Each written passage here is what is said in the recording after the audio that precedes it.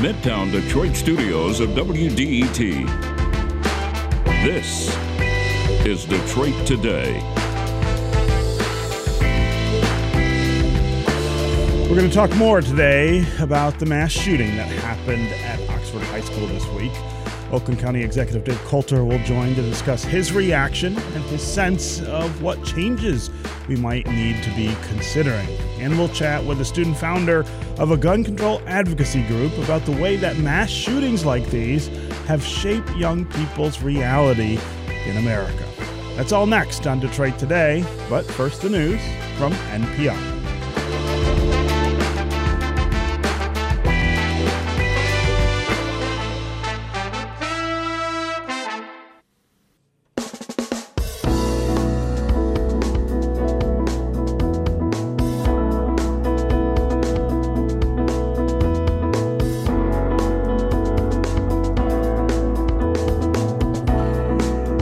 Good day, and welcome to Detroit Today on 101.9 WDET. I'm Stephen Henderson, and as always, thanks for tuning in. So we know a little more about what happened in Oxford, Michigan, earlier this week at the high school, where a 15-year-old is charged now with killing 4 of his school classmates and injuring several more people this week. We want to begin the show today just talking about what happened, what our reactions are to what happened, and maybe begin to think about the things that we might do differently in schools, differently in our culture with regard to guns, who has access to them, how we hold people responsible for the things that happen with their guns, and of course, with violence.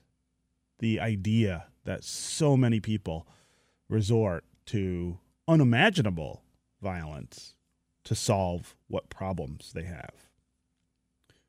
One of the things we learned yesterday is that Oakland County Prosecutor Karen McDonald is going to charge 15-year-old Ethan Crumbley with 1 count of terrorism causing death, 4 counts of first-degree murder, 7 counts of assault with intent to murder, and 12 counts of possessing a firearm in commission of a felony. McDonald says her office is considering even more charges in the near future, including possible charges against both of Crumbley's parents. Now, remember that the gun he used in the high school this week was purchased by his father, apparently, on Black Friday. It's something he should never have gotten his hands on. And the idea of holding his parents responsible for this is something that I think all of us ought to think really hard about. Why don't we do that more often? Meanwhile, the community of Oxford and all of Southeast Michigan continues to shoulder the weight of more senseless violence and the crushing grief that accompanies it. There is just a lot of emotion out there right now about all of this. And so we're making space here on the show today for all of us to talk through what we're feeling and what we're thinking. How are you doing with this news? What are you feeling? Is it sadness, grief, anger, fear? It's probably some mix of all of those things if you're anything like me.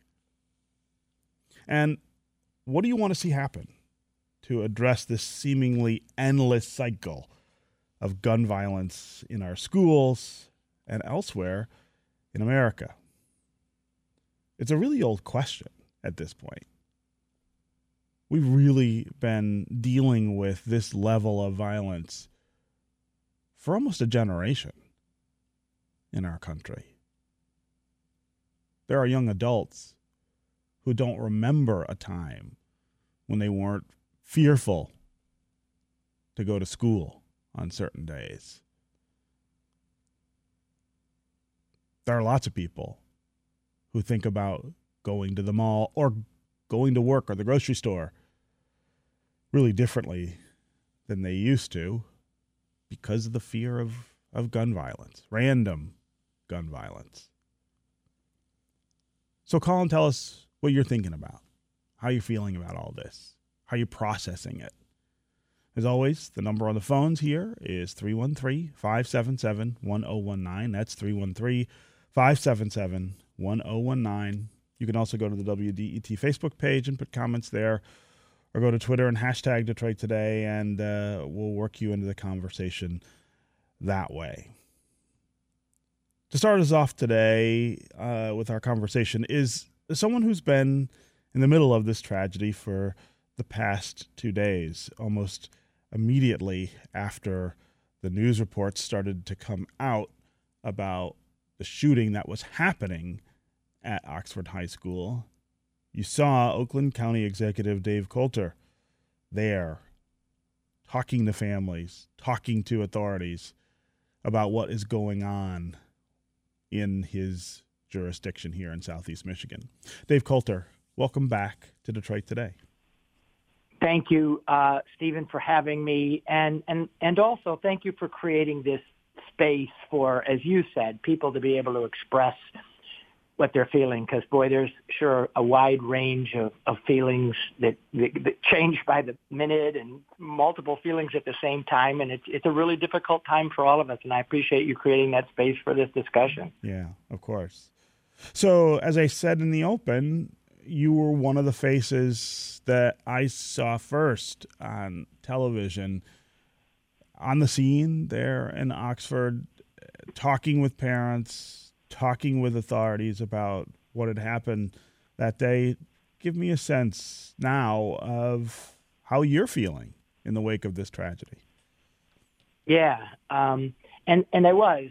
Even though this was obviously a criminal incident and the sheriff's department takes the lead on that, our role in that is to stand up, and we did very quickly, an emergency operations center. It's to gather people from all different, not only departments of the county, but around the county, schools and the like, to say, what do we know to be true, and what do we need to do to address this? And I will tell you, I was in that EOC, as we call it, all day and most of the evening, and it was like being in the eye of a hurricane.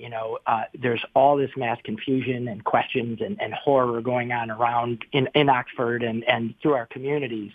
But in that space, I witnessed professional first responders doing their job. They do train for this. They hope and pray that they never have to activate their plans, but they do plan for it. And I got to witness some really heroic people behind the scenes that, in a very calm and professional manner, addressed an unbelievable tragedy. And that's kind of how I spent that first day, being both impressed by them and then just, the magnitude and the horror of something like this sort of, it shocks you and then it creeps up on you in lots of different ways. And I've had a mix of emotions, obviously, over the last 2.5 days, but I'm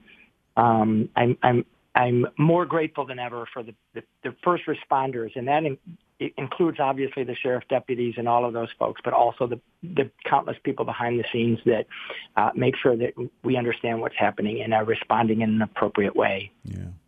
So before we went on air today, there was news that public schools in Bloomfield Hills, Holly, Rochester, Troy, Warren, Clarkston, Lake Orion, Walled Lake, and Clawson were all closing today because of threats of school violence that are circulating on social media. Since we've gone on air, that list has grown, and now there are more than a dozen local school districts that are closing. What's happening here, and how concerned do you think people in your county and in other places in Metro Detroit ought to be about this? Well, first of all, I think we all need to be concerned, and we need to be really aware of what we're seeing on social media. We have to take everything that we see seriously and don't assume that it's not meant to be real. But having said that, what we know is whenever events like this happen, for whatever psychological reason, and I am not sure I can address that, but we know that after these kinds of events, copycat type behavior happens. There's an increased amount of threats that look like that, and become an oddly normal part of these events. So our law enforcement, and not just at the county, but local law enforcement, police departments and the like, have been on high alert for additional threats, just because this is unfortunately a typical thing that happens. And so those kinds of warnings escalated to a point yesterday evening and again this morning to a point where they said, we're just going to err on the side of caution. It doesn't mean that these are credible threats, but they have to assume that everything is credible and take everything seriously. So I applaud them for, taking the rather dramatic step of pausing until we can sift through what's real and what's not, because there's a lot of chatter out there, and it just, it makes a terrible situation that much worse. Yeah. So I'm talking with Dave Coulter. He's Oakland County executive, and we're talking about what happened just a few days ago at Oxford High School. A 15-year-old came into the school with a gun and shot and wounded many people and killed 4 students. We're talking about how we are all reacting to this news, this kind of shock and awe of a tragic event right here in the community that we all share here in Southeast Michigan. What are you thinking about what was happening at Oxford High School a few days ago? What are you thinking about what's happening now in reaction to it? What do you think about the charges that the Oakland County prosecutor has filed against 15-year-old Ethan Crumbley? What do you think about the violence that our children who are in school, some of them who are now young adults, have witnessed and experienced while they're growing up? This random shooting violence that visits on us from time to time. As always, the number here on the phones is 313-577-1019. That's 313-577-1019. You can also go to the WDET Facebook page, put comments there, or go to Twitter and hashtag Detroit Today, and we can work you into the conversation. We've already got a number of calls queued up to talk about this, and of course a lot of social media comments. But before we get to listeners, Dave, I want you to talk just a little about what you think the community in Oxford needs right now and what the county is doing and can do to get them what they need. I think for a lot of people, even though this seems very close to home, and it is, and seems very proximate to our lives, it's difficult to quite fathom what people who have experienced this directly are going through. That this is a absolute disruption to every part of their lives in that community. It's one of the communities that you serve as Oakland County executive. Give us a sense of what you're hearing from the people there about their needs and how we get them met.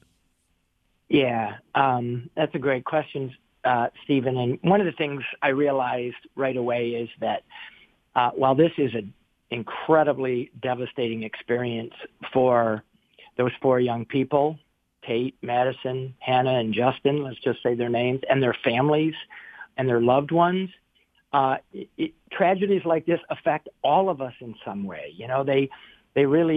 They really tear at our sense of security. I mean, in a place like a school, that should be a place where we can feel safe and at peace, and that has been disrupted. And so all of us are affected in some sort of way, and that we have to take a holistic approach to that and be mindful of that. There's things that the county can do in that regard, around mental health. I certainly want to say to folks that there is no shame in feeling some kind of way and wanting to reach out and get some sort of therapeutic support to process what you're feeling, because that is normal. So please don't feel shame in that.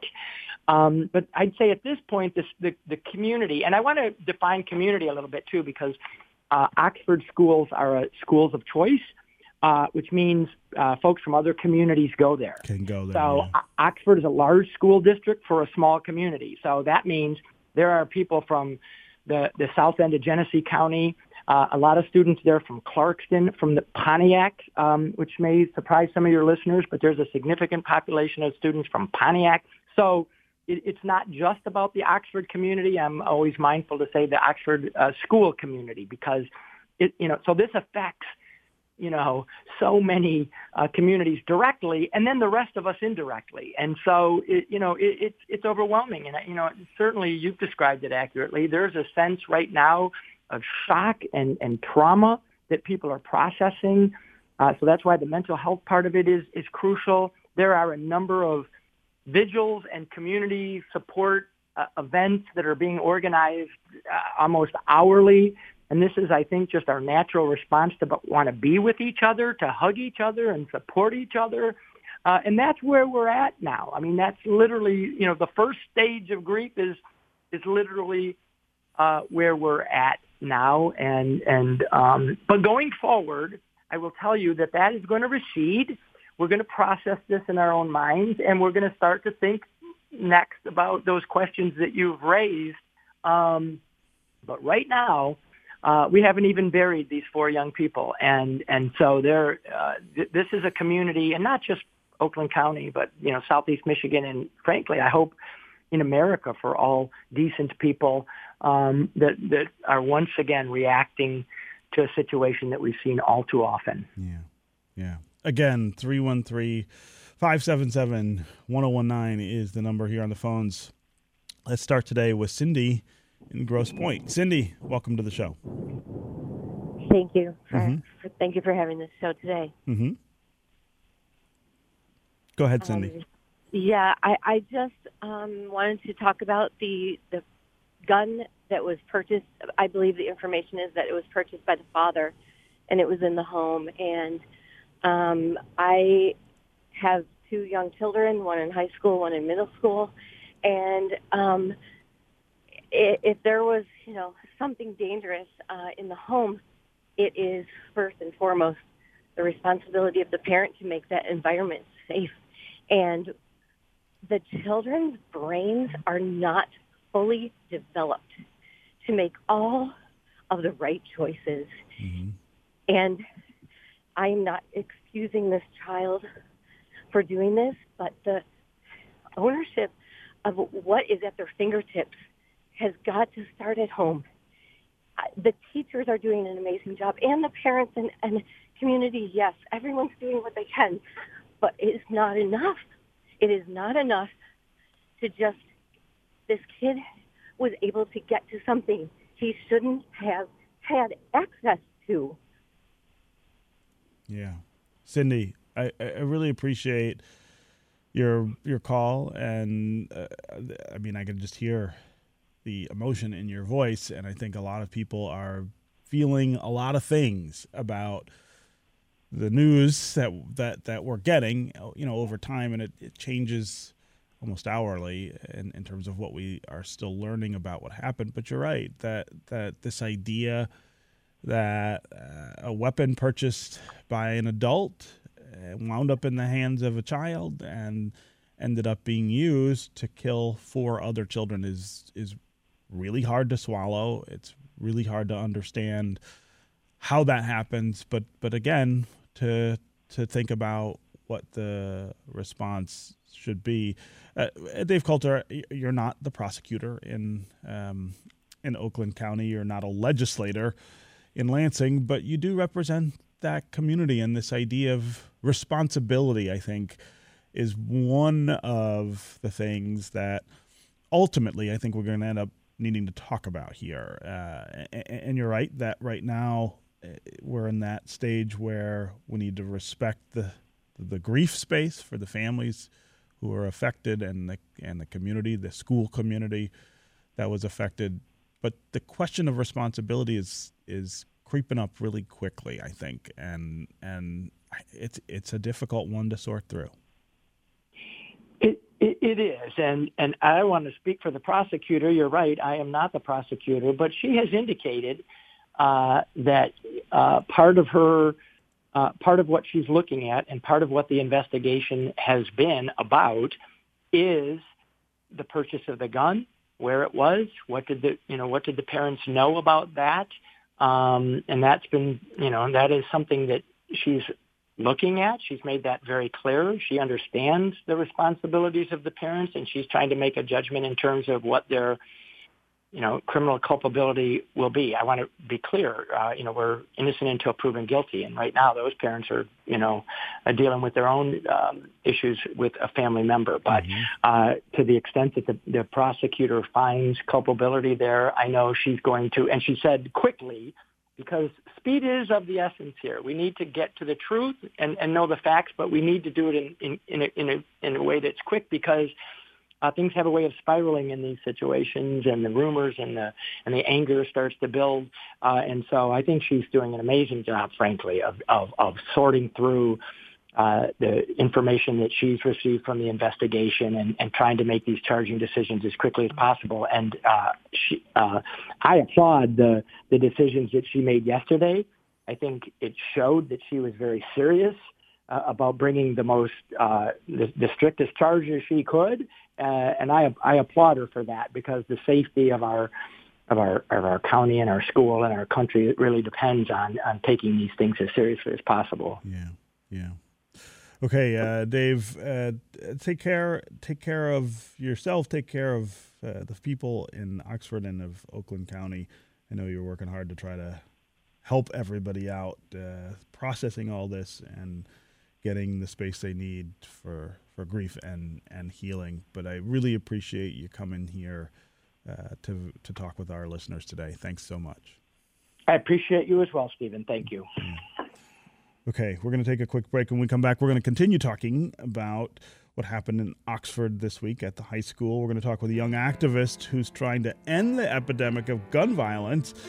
And we're going to talk about her work as the founding president of the Wayne State University chapter of Students Demand Action. We'll also hear about the ways in which this kind of violence has really shaped the world for so many young people. It's something that people my age, now in my 50s, don't really understand or relate to in a really personal way.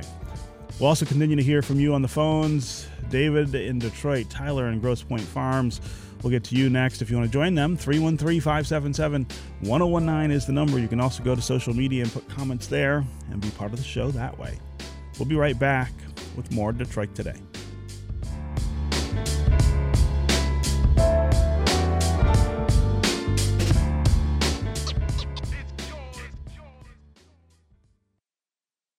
Bringing you news that matters. Stories that impact your life. Music from the Motor City and around the world. This is 1019 WDET, Detroit's NPR station.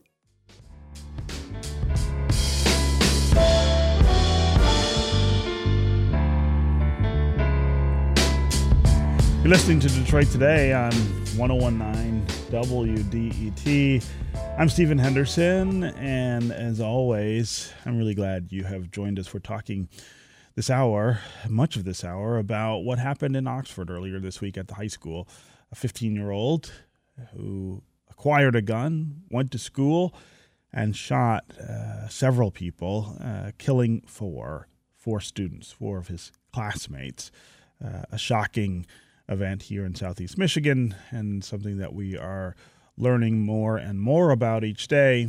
We want to spend time today hearing from you about how you're feeling, how you're reacting to what happened in Oxford, and what you're thinking about the future. What should it look like? What should we be doing to make these things less likely to happen?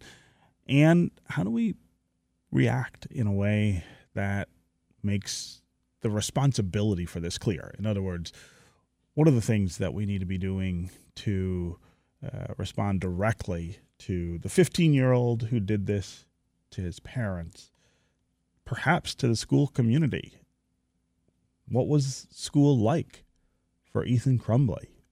What was going on in his life that inspires this kind of reaction? As always, the number here on the phones is 313-577-1019. That's 313-577-1019. You can also go to the WDET Facebook page and put comments there. or you can go to Twitter and hashtag Detroit Today, and we'll work you into the conversation that way. I also want to welcome another voice to this conversation, a really important voice. Megan Dombrowski is founding president of the Wayne State University chapter of Students Demand Action, which is a national organization of students that is calling for policies meant to curb gun violence in America. Megan Dombrowski, welcome to Detroit Today. Thank you so much for having me. Sure. So I want to start with your reaction. What are you thinking and feeling in the wake of what happened in Oxford this week? Absolutely. So my heart really just goes out to all of those in the Oxford community and everyone across Michigan because we're really feeling that pain all throughout our state. And so my first reaction when the shooting occurred and when I heard news is immediately, I was shocked, but in another sense, I wasn't so much shocked because we're seeing a gun violence epidemic in our country where 100 Americans are being shot and killed every day and more than 200 are wounded. And so, it was just a matter of time until a tragedy like this struck close to home. So a video has gone viral of students huddled in a classroom during this shooting in Oxford. I've watched it a few times. I actually can't watch much more. I mean, it's pretty shocking itself. Some people, though, have noted how calm the students seem to be in that situation, despite being very frightened and with good reason. It seems like they've been really well prepared for something like this to happen. And I wonder if you can talk as, a college student, somebody who was recently in K-12. Does that surprise you? And talk just a little about the frame of mind that children this age have about this kind of violence. I get the sense that for you, there is a normalcy associated with the threat of this kind of event that I might not have experienced when I was that age. I'm wondering if you've seen this video and if you can talk about sort of what your experience was in schools. Absolutely. And yeah, normalcy has definitely become the watchword. We're sort of known as the school shooting generation. We've only grown up knowing this reality where students can go to school and not come home due to gun violence. And that's something a lot of our lawmakers haven't experienced. And that's, something I wonder is if they experience this, would they be more quick to act? And, as someone who was just in high school, active shooter drills were something that regularly occurred. And ultimately, I think students have just become so numb to the reality we're facing today with gun violence, because even though we're talking in, the context of a school shooting, we're not only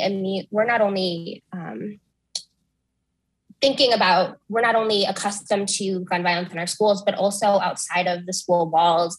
When you talk about firearm suicide and domestic violence and police shootings, this is something that's really a really big aspect of a lot of our lives. Again, 313-577-1019 is the number here on the phones. You can also go to Facebook and Twitter, put comments there, and we can work you into the conversation that way. Let's go to Lori in Oxford. Lori, welcome to the program. Hi. Hi, Stephen. Mm-hmm. My sons are students at Oxford High School, mm-hmm. and they were in attendance the day that the shooting happened. And, after everything happened, I talked to my kids, and my one son, Liam, I couldn't get a hold of him, and he wasn't in the Meijer parking lot when everybody else was there after the shooting.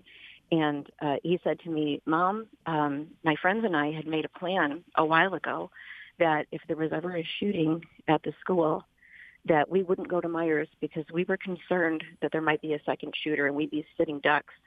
So when we climbed out the window, we went to the Senior Citizen Center.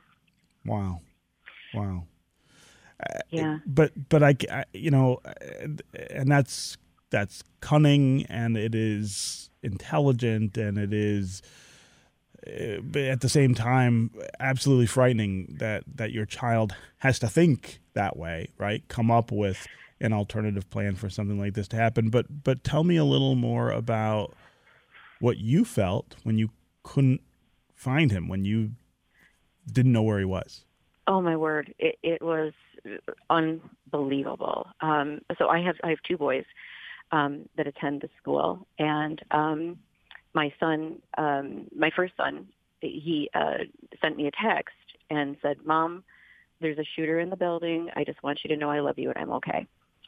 And I texted him back and I said thank you, but he put me in a group text with my husband and my son, and my other son. Sorry, and I couldn't. I said, "Liam, where are you?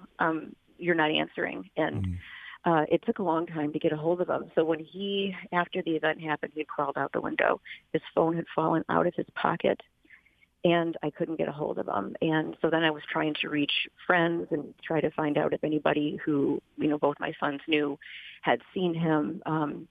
It was pretty awful. And just, finally through friends, we found out that he was okay and he was at the Senior Citizen Center. But that took probably almost an hour to find out where he was at. And it was just, I can't even tell you what I went through.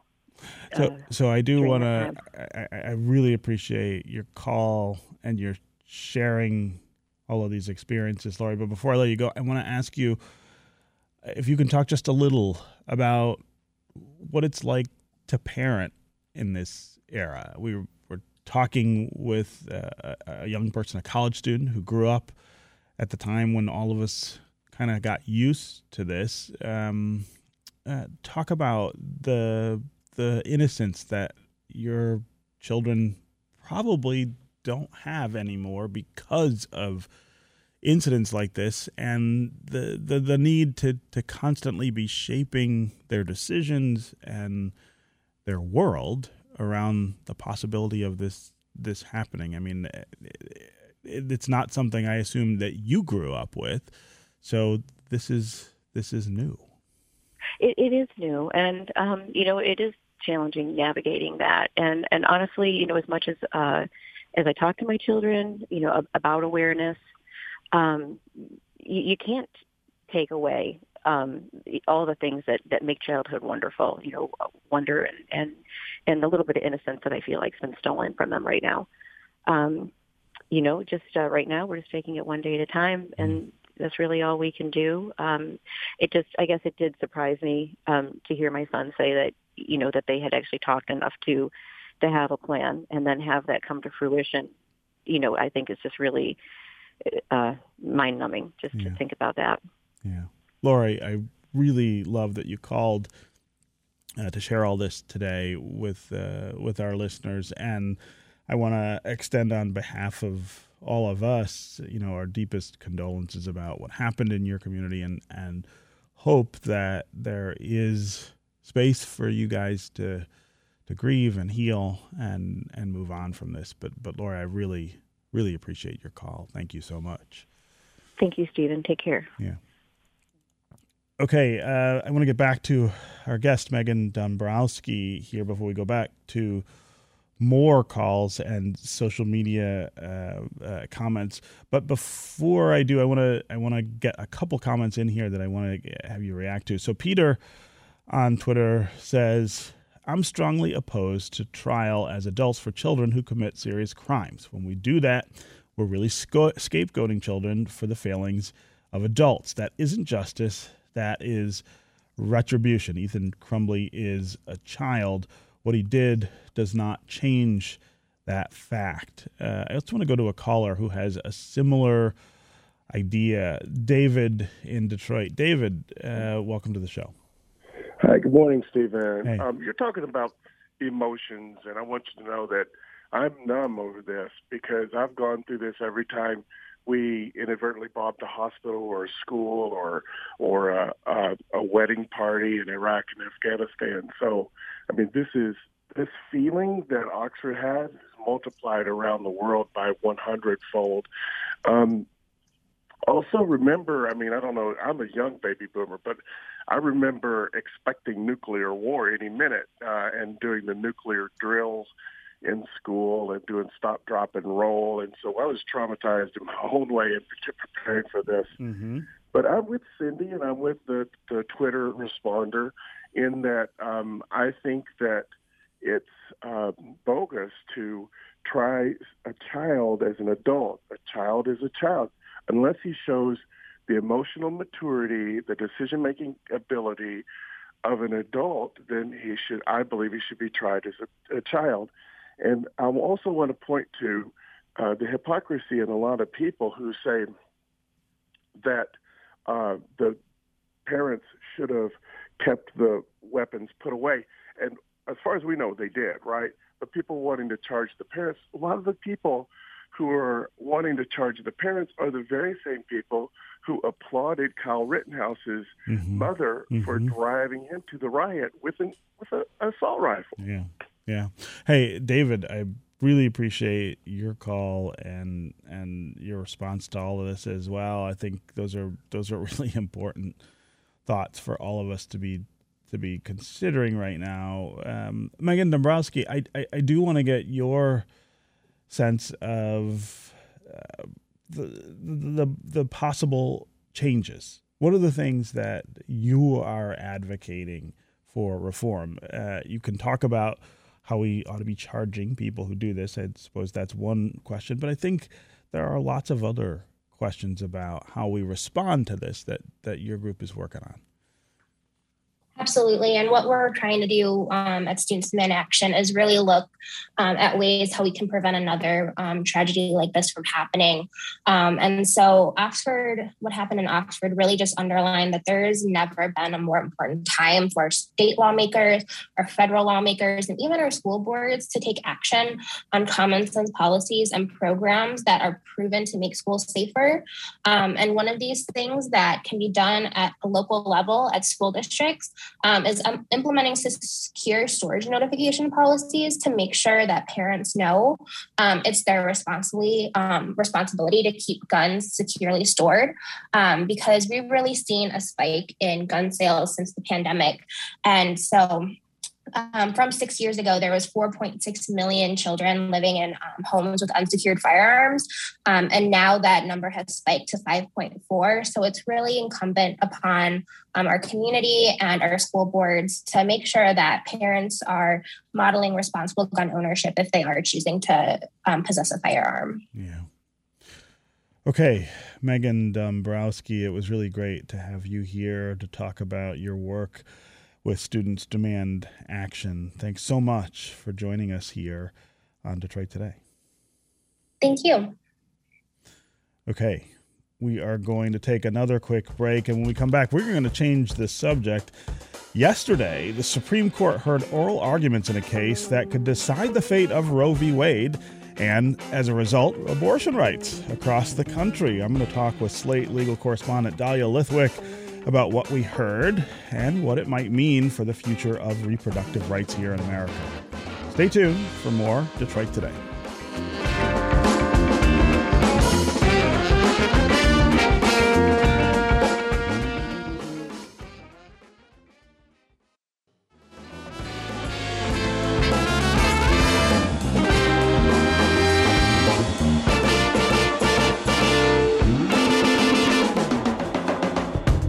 You're listening to Detroit Today on 101.9 WDET. I'm Stephen Henderson, and as always, thanks for tuning in. The U.S. Supreme Court heard arguments yesterday in a case that could upend decades of legal precedent on a woman's right to choose here in America. Dobbs v. Jackson Women's Health is going to determine the constitutionality of a Mississippi law that prohibits virtually all abortions after 15 weeks of pregnancy. It could also very well determine the fate of Roe v. Wade, as well as Planned Parenthood v. Casey, the two landmark decisions that have guaranteed reproductive rights since 1973 and 1992. My next guest says yesterday's oral arguments in the case made it clear that this court, with its newly cemented conservative majority, will likely overturn those past decisions. Dahlia Lithwick writes about the courts and the law for Slate and hosts the podcast Amicus. Dahlia, welcome back to Detroit Today. Good to be back with you, Stephen. Thank you for having me. Yeah. So give us a quick overview of what we heard yesterday and why you think oral arguments have really confirmed the notion that this court is ready to overturn Roe v. Wade. Well, I think going into arguments, it was clear that the court kind of had two paths. One, as you noted in your opening, this is a 15-week ban in Mississippi. There are similar bans around the country. Those bans are always unerringly struck down, even by conservative courts, because the rule after Roe v. Wade, and that was reaffirmed in Casey in 1992, is that pre-viability bans, if it's an all-out ban, it is unconstitutional, and viability is currently set at about 24 weeks pregnancy. So a 15-week ban, that's not close. The way a lot of folks thought this would go is that the court wouldn't necessarily put the sort of legitimacy of Casey and Roe on the line. They would just move that viability line. Mm-hmm. They would say, science has changed, and, we've got better science, and we can detect fetal pain. There's a lot of ways to frame it, but that 15-week marker is okay. And that's, I think, the position that Chief Justice John Roberts, and we've talked about this before, he's the incrementalist, he's the institutionalist, that's what he was trying to kind of muster some enthusiasm for at argument yesterday. I don't think I'm alone when I say he had zero takers in that enterprise to do a kind of narrow fiddling with the viability line. I think it was fairly clear that the other 5 conservatives on the court were really there to have a conversation about overturning Roe and Casey. So I want to talk a little more about those arguments and what that will mean, but I also want to stop for a second and talk about the fact that we heard from Justice Clarence Thomas yesterday, which is not something that always happens in the court. It's something of a rarity. What did he say, and what was the exchange that he had with the lawyers? Well, Thomas has been famously silent in all his years on the court, and that actually changed in COVID when the court went to telephonic oral arguments. Justice Thomas started to talk, and he talks at every argument, and in fact, the justices, as a matter of courtesy, allow him to ask the first question. So one of the really interesting things about post-COVID Clarence Thomas is that he's incredibly deeply engaged in oral arguments.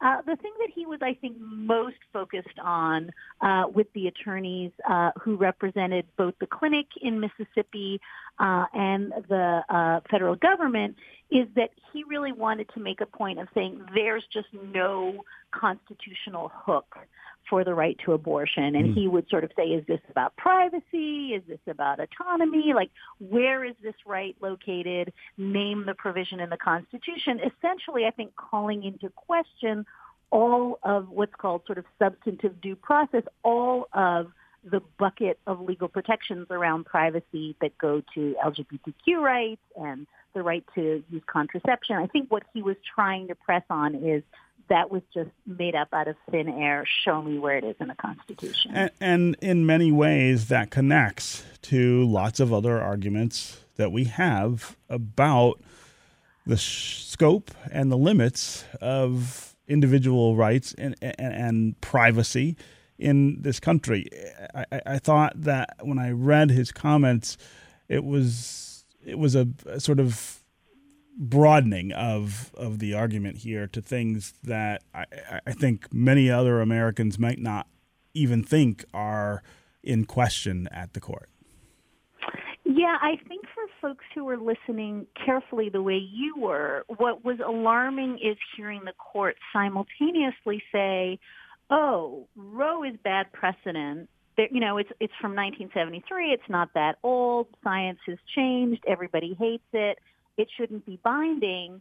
But then assert that things like Griswold versus Connecticut, the right to use contraception in your marriage, or, as you say, Lawrence versus Texas, which first protected same-sex relationships, and then Obergefell, which finally found a right for gay marriage. All of those things, the conservative justices were saying, oh, no, we're not talking about those things. Those are real precedent. But, of course, these are the same justices who at their confirmation hearings, each and every one of them said, no, Roe is binding precedent, Roe is good law, Roe is the law of the land. And so I think it raises this question of if you can willy-nilly decide that Roe is no longer binding precedent and you can overturn it, why aren't all those other cases that are rooted, as you say, in that right to privacy, family autonomy, dignity, liberty, all of those kind of bucket of 14th Amendment rights, they too must be on the table. And I think it raises this question of where does this end? Yeah. I'm talking with Dahlia Lithwick. She writes about the courts and the law for Slate and hosts the podcast Amicus. We're talking about oral arguments yesterday in a pretty important abortion case out of Mississippi. Dahlia says that this could be the end of the Roe v. Wade precedent that has stood since 1973 as a protection of women's abortion rights. Dahlia, I want to talk just a little about what would happen in practical terms if the court did effectively overturn Roe. We would go back to a world where states had much more say over abortion rights. But what would that look like in the different states in the union? Well, I think one place to start is just recognizing that in some sense, even without the court doing anything, we're already creeping into that realm, right? States like Mississippi, that is at issue here, only has one clinic left. There are several states that only have one clinic left. The average American woman in some of those states has to drive hours and hours even to get to the one clinic. So sort of by hook and by crook, we're already getting there. But you're quite right. If the court were to say, as Brett Kavanaugh was positing, we're not going to say the Constitution bans abortion. We're not going to say it permits abortion. We're going to let the states decide. Then that's exactly right. We revert to the pre-Roe world in which states like California and New York and increasingly, Virginia and other purple states will have more and more abortion access. And, states, particularly states, I have to say, with the worst maternal and infant mortality rates and health rates are going to just have all their clinics shuttered. So I think maybe the best answer is what we have seen in Texas since SB 8. That was the bill that went into effect on the first day of September, where after 6 weeks, nobody can procure abortion, and that is still the law in Texas. That's what you're going to see around the country, where the very luckiest, wealthiest pregnant people will be able to go to Oklahoma and maybe get an abortion out of state, but that huge numbers of people will either be attempting self-abortions, they will be going to Mexico and trying to procure drugs, or they'll be carrying to term against their will. And I think what you're going to really see is a reversion to a country in which, wealthy women, Justice Ginsburg would always say, will always be able to get an abortion. But the women who most desperately need them, women of color, poor people who can't travel, immigrants who can't necessarily freely cross state lines, they're going to lose all access. And I think that's probably where, as I said, even absent this decision, some of the states are headed. I think we will hurtle to that. There are 22 states that will make it immediately impossible to get an abortion. And indeed here in Michigan, we even have one of the most restrictive anti-abortion laws on the books. And if Roe were to go away, that would be the law here as well.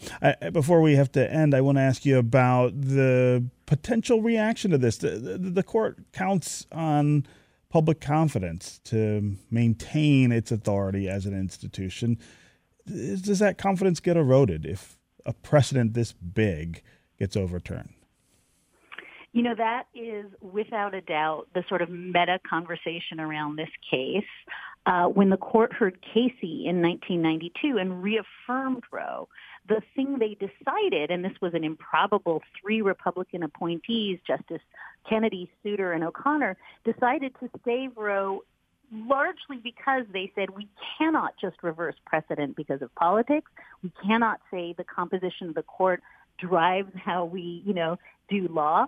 And all of Casey was a long meditation on the legitimacy of the court. The court decided to save Roe. So I think all of those questions are resurfaced. We've now got the court polling lower than it has ever polled, in the 40s. And I think that there's a great anxiety that the justices feel that public confidence has really eroded in the court. And so you're completely right. All three of Justices Breyer, Kagan, and Sotomayor yesterday raised the specter of how can we possibly say the court is legitimate if the only reason we upheld abortion in 2020 in the June medical case and strike it down in 2022 is because Amy Coney Barrett replaced Ruth Bader Ginsburg. We can't do that. Justice Sotomayor described it as the stench of, the court as a political institution. And I think those are the issues that the justices are going to be thinking about really hard, is how far can they push public confidence that the court is a neutral, apolitical institution in a moment where public confidence is already pretty dubious about that. Okay. Dahlia Lithwick, who writes about the courts and the law for Slate and hosts the podcast Amicus. It's always really great to have you here to unpack what happens at the court for us. Thanks so much for joining us. Thank you for having me, and my heart really goes out to all the folks in Michigan who are suffering right now. Yeah. Okay, that's going to do it for us today. Come back tomorrow. We're going to talk about schools here in Metro Detroit that are doing a much better job than others with students of color and low-income students. We're going to hear from an administrator for one of those schools and an education advocate about what they're doing right.